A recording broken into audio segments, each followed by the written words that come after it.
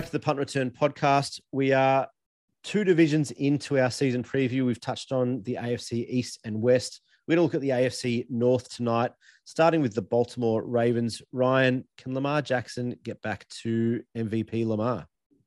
Yeah, look, it's going to be a huge question mark. And it obviously, the Ravens have been such a model of consistency for so long. Interesting one this year. Obviously, Lamar Jackson is playing for a big contract as well. So, yeah, really interesting to see how that plays out. Obviously, they were so hard hit by injuries last season, the Ravens, and yeah, a finally healthy roster could be the difference of seeing them really challenge again for another divisional crown. So Lamar Jackson, he's lost Marquise Brown. He's number one man at wide receiver. So again, it looks like they're going to be a really run heavy offense, the Ravens, which is understandable with the pieces that they've got around it. But it's going to be a breakout season for Rashad Bateman. I think he's the man that could really open up the Ravens if he does perform. They're every chance of getting back to AFC North champions once again. But if they struggle on offense with throwing the ball and moving the ball other than on the ground, I can't see them surpassing the Bengals, the champions from last year. But yeah, I think the defense is going to be the key area as well for the Ravens and how strong that's going to be. There's a couple of question marks, isn't there, about the Ravens? And I think, we spoke in a previous episode around teams built for the run game. And the Ravens are clearly built for the run game. The way that they've built around Lamar Jackson, they've really gone all in providing him the pieces around Lamar Jackson for him to be successful. And they know when Lamar Jackson is successful, generally the Baltimore Ravens are successful. It's the way that they're built. It's the way that they run their franchise. Getting their defensive pieces back healthy again is just huge for them. I mean, that was really a killer for the Ravens last season, and what they were able to do for the majority of the season with the number of guys and high quality guys out for so long was pretty amazing. And comebacks and tight wins and all that sort of stuff over the first half of the season. They probably got a little bit found out in the latter part of the season as all those injuries and personnel outs and whatever caught up to them. But getting a lot of that defense back is going to make a big difference to their success or failure this season in the AFC North. The question mark around the Ravens, I think, is that passing game. And you touched on it. I think Rashad Bateman is a big piece for them this season in conjunction with Mark Andrews, obviously, who's Lamar's clear number one option in the air game. But do they need a third option? I mean, I don't think you can win games consistently with only 2 options in the passing game. And we know that they're a run heavy team. We know that they're going to lean on the run and Lamar is going to scramble and whatever. But they need to have multiple options in the passing game. Mark Andrews is clearly elite at tight end. Rashad Bateman is a good secondary option, but do they need a third option? Yeah, absolutely. I was just looking at their depth chart again, and they've got DeMarcus Robinson. I think it's just a chart. There's no depth. It's staggering to see that their second option here on the depth chart for wide receiver is actually Devin Duvernay, who, over the last couple of seasons has been a bit player at most. Comes on, plays 20% of their snaps, maybe a touch more. He's not at focal point, but he's going to have to play close to 100% of the snaps as that second wide receiver. Like I said, they got DeMarcus Robinson, who's had experience and has won a Super Bowl with the Kansas City Chiefs, but it's going to be a very pass-heavy offense through Mark Andrews once again. And we saw how many balls he caught last year, and especially in clutch moments, and that's kind of Lamar's safety blanket. But yeah, it's going to have to be a breakout year for Rashad Bateman, I think, and he's going to really have to step up if the Ravens are to see success, because they can't just rely on Lamar with his legs and of course, J.K. Dobbins, who's coming off an ACL as well. So, yeah, a lot of pressure on the Ravens. I think I don't think the bubble's burst yet, but I see them slipping a little bit, and I think I've got them maybe sliding into a playoff spot as a wild card team, but certainly not a division winner this year for me. I want to put you on the spot here, and so far in our previous episodes, we haven't spoken much about fantasy, but I want to ask you about Mark Andrews in fantasy. You're a fantasy guy like I am. Are you spending, if you've got a late first round pick, are you spending a first round pick on Mark Andrews in your fantasy draft? Not a first round, no. Where are you taking? Where do you think the right spot for I think Andrews Mark is? Andrews slips almost through to a third or a fourth round, to be honest. I don't think he's got the kudos he deserves. It depends what kind of format you're playing as well. I think if you're playing a really heavy, or a standard PPR league in terms of a 1 point PPR league, I think he's a natural selection in the second round. I think just for the amount of volume he gets, and probably even more this season with Marquise Brown leaving the team. So yeah, it's a good question. He'd be a clear top 3 tight end in the league, I think, to select. I think you can't go past Travis Kelce if you needed to pick a tight end first, but he'd be right up there as your second or third tight end to potentially pick. Yeah, I've got him end of first round. If let's say Kelce goes early, and it's very possible that Kelce goes later due to his age and injuries and health and all that sort of stuff. It is possible that Kelce goes later. I've got Mark Andrews going as the first tight end in fantasy and potentially a back end first rounder purely because of that volume. And, especially in a PPR league, like you've said, if you get a point per reception, he's going to get 6-7 points at the very least every game, like stock standard, rinse, repeat, 6 to 7 points at least. And then you add, those 10-yard, 12-yard little burst runs.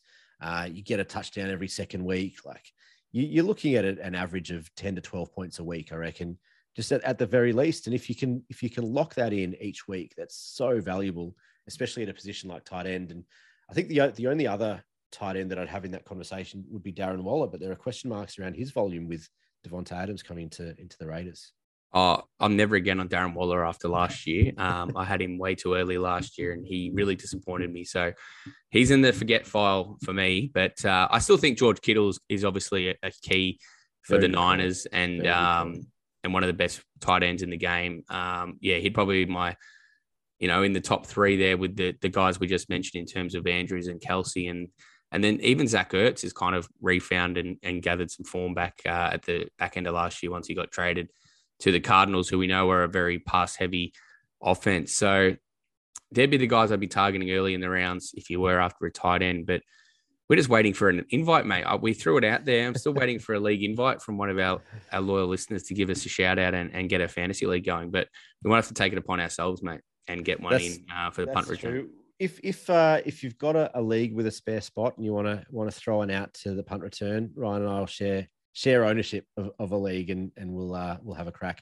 We move on to the Cincinnati Bengals, last season's Super Bowl defeated conference winners. And they've rebuilt their offensive line for Joey Burrow, who I think is ready to take that next step. We spoke about Justin Herbert in an earlier episode. I think Joey Burrow is around that same level. They've brought in Karras, Kappa, Collins, etc. This offense is world class. And the way that they've built around, again, it comes down to, backing your man in. And they've done that with Joey Burrow. They've seen what he can do. He's shown what he can do, and they've put the pieces around him to ensure that he can remain successful. And as long as he stays healthy, and I think that he can with this new offensive line in Cincinnati, that this Bengals team can keep doing things. Yeah, these are the guys that I've selected to win the division once again. Certainly weren't high on my list last year, and they made that huge run where they were AFC Conference champions. But yeah, I think Joe Burrow obviously only gets better again. Obviously coming off an ACL last year was unbelievable in only his second year in the league. And then, of course, we saw the breakout of, Jamar Chase, who took all before him and became one of the best wide receivers in the game, not just as a rookie, of course. So Joe Mixon's healthy, T. Higgins, Tyler Boyd. It's a very stacked offense, as we know. And the real concern only for the Bengals, for me, is obviously that defense. And we know that Jesse Bates, signed a long extension over the offseason. He's probably their key piece on that defense. That he's coming off an injury-interrupted preseason. Zach Taylor has had his moments in games with his play calling. So it's interesting to see how he goes as now they're going to be the hunted, I suppose, a lot more than they were last year. So, yeah, a few factors to weigh in on the Bengals, but I just think they're like you said, they're world-class offense will hold them in very good shape. And we know that the defenses in this division are really strong, but that offense that they've got is a very is very, very good. And I think that can lead them all the way to another division crown. Yeah, I'm not far off that either. I think that defense is a worry, and I think it's something that they've still got to keep working at. But we'll see from a coaching perspective and how they line up. If they've tinkered with what they did last season. But I mean, Joey Burrow, I think 5,000 yards is not out of the question for Tiger Joe, the Tiger King, and he might have a little flutter on Joey Burrow for MVP. We'll check some odds and we'll come back with a season preview, predictions episode as well. But that might be a smoky to look out for, Joey Burrow MVP. Any chance in your eyes? Oh, absolutely. Why not? I mean, like you said, he's got so many weapons to throw to. We know he put up some ridiculous numbers at the back end of last year, namely against the Chiefs in that unbelievable game where the Bengals really showed the world how good they could be. So, absolutely, why not? And we know, third, fourth year quarterbacks are usually right in the sweet spot for an MVP. So, And albeit he coming off his rookie season where he did his ACL, it's almost like his second year. So we know those young quarterbacks can really take that leap. So yeah, I like it as a smoky for sure. Now, one team that we know that the quarterback won't be winning MVP is the Pittsburgh Steelers. They've got 3 quarterbacks that won't be winning MVP, and there are huge question marks around the Steelers this season. We know how good they've been over a long period of time. Whether or not they can get back to that sort of form is a huge question mark. There's been a lot of hype around George Pickens in training camp. Is he a replacement for Juju Smith-Schuster? Is he in line for a rookie of the year, offensive rookie of the year type performance or output at the end of this season? Who knows yet? I mean, they're talking about him in those sort of terms. We need to see a bounce back season from Minkah Fitzpatrick on defense. We know how good he can be and how good he has been, but last season was really disappointing for the Steelers in so many ways, and whether they're able to get back some of that defensive magic that we're used to in Pittsburgh is yet to be seen. Well, they were absolutely shot last year, and somehow they ended up with a winning record, and still they just defy belief sometimes, the Steelers. And Mike Tomlin's record is just unbelievable and phenomenal. And as we've now talked about in earlier episodes, Ben Roethlisberger was certainly elderly, not just ailing. He really struggled, and somehow the Steelers made it work, even with that disgusting offense. So I can't see it improving too much under Mitch Trubisky. It definitely will get better. I mean, Mitch Trubisky is very athletic and actually can move around in the pocket and make plays and do things like that. So yeah, whether or not he'll be the starter, though, it remains to be seen, or if it will be their first round pick and Kenny Pickett. So not to be confused with their other rookie, George Pickens, who you've just mentioned. And I think the hype around that guy is extremely high at the moment. I don't know. I know he's looked decent in the preseason games, but yeah, I don't know about him yet. I'm not sold on George Pickens, especially with the quarterback issues that you're likely to see from the Pittsburgh Steelers. We know Mitch Trubisky has led a side to a playoff run and a division title, though. So the talent is there, but whether or not he can do it, obviously they have got that unbelievable defense led by your man TJ Watt and, of course, Cam Hayward and the guy that you mentioned quite clearly needs a bounce back year in Minkah Fitzpatrick. But the one saving grace, I suppose, for Pittsburgh is that they really unveiled, a real talent at tight end last year in Pat Freiermuth and Najee Harris, my boy, who I tipped for offensive rookie of the year.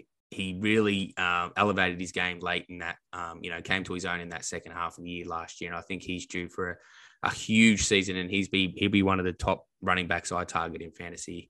If we are talking fantasy, I think he's an absolute weapon. So he'll just get plenty of touches all year, and obviously he looks a bit better under the catching game as well late last year. But yeah, I think it's going to be a challenging year for the Steelers. I think we finally see Mike Tomlin post a losing record for the first time in 15 or so years that he's been at the helm. But you can never write off the Steelers. They'll still be thereabouts and win those 7 or 8 games, I think. But I think they'll just fall under 500 this season. Yeah, Najee Harris, I think, is going to be a big part of this offense. And I think you're right that he's going to get a ton of touches, both in the ground game and the air game. But TJ Watt, you mentioned, my man, I mean, can a team that only wins potentially 6 or 7 games, can a guy in that defense win Defensive Player of the Year? I don't see why not, because he's that good, and he showed that last year when, you know, the team struggled for the most part, but he was just absolutely dominant when he was on the field, and you know, single-handedly almost turned games for the Steelers. So, and I think he'll do that again this season, and that's what will keep them really competitive. So yeah, it's going to be an interesting watch, especially around that defense, who we know is still stacked. I'll be on him again. That's for sure. I'm on him every year, so I'll be on him again. No, you don't jump off that. The Cleveland Browns. Where to start with the Cleveland Browns? Do you want to start with the big elephant in the room, which is the quarterback, Deshaun Watson? They went all in on Deshaun Watson. They knew a suspension was coming. He missed all of last season. They knew it was coming again. Was given 6 games. It's been increased to 11 games and a massive fine. Where to for the Cleveland Browns this season? Yeah, it's such an interesting one, isn't it? The Cleveland Browns. They've really changed the look of their offense, and for the better, I'm sure. It's going to work out better for them in the long run. But it's been a messy offseason for the Cleveland Browns, and it's been a messy decade for the Cleveland Browns. It's been a messy history for the Cleveland Browns. But Deshaun Watson, I'm glad the NFL did elevate or extend his suspension, I should say. Yep. But 11 games still somehow feels light on. But they've got him back for week 12. I think their playoff chances will probably be done by that stage anyway. Jacoby Brissett is the ultimate man that just steps up when he needs to. He just finds himself as a starter somewhere. It's his 3rd team in the last 3 years as well. 4th overall, of course, after starting at the Patriots. But yeah, he's obviously not the answer at quarterback. He's a nice fit for now. They've obviously got a huge reliance on the run game, which will again be prominent with the best probably 1-2 punch in all of football, of course, in Chubb and Hunt. Whether or not they do keep Kareem Hunt, though, who's been trying to force his way out of Cleveland. They've obviously got a super offensive line still. They've got an unbelievable defense led by Myles Garrett and the like, and Denzel Ward and these guys who are going to be thereabouts again. And it'd be interesting to see how Amari Cooper goes in a new environment like that, like Cleveland. Kevin Stefanski obviously is a good coach. I think we can all see that. But yeah, it's going to be an interesting season. I just think it's been such a messy off season that I don't know if they're going to be super prepared. Obviously, I mean, they've had a long time to think about Deshaun Watson missing time, but yeah, it's just an interesting one where they're obviously planning for a future with Watson. So what that first 11 or so weeks looks like will be interesting.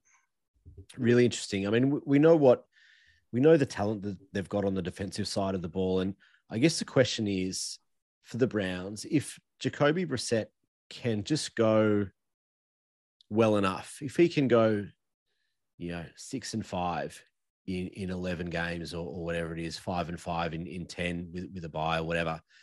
If he can break even essentially, or slightly better than break even, by the time Deshaun Watson returns, and he'll be there regardless of what you think he should or shouldn't be, he'll be there around week 12 and onwards. He's their man. They've invested. He's going to play. Can Deshaun Watson lead them to a playoff run? And I think the answer is probably yes. Amari Cooper in is huge, and you pair those two guys and everything off field, not included, but those two guys have so much talent just on their own. And then you look at the guys that they've got on the other side of the ball.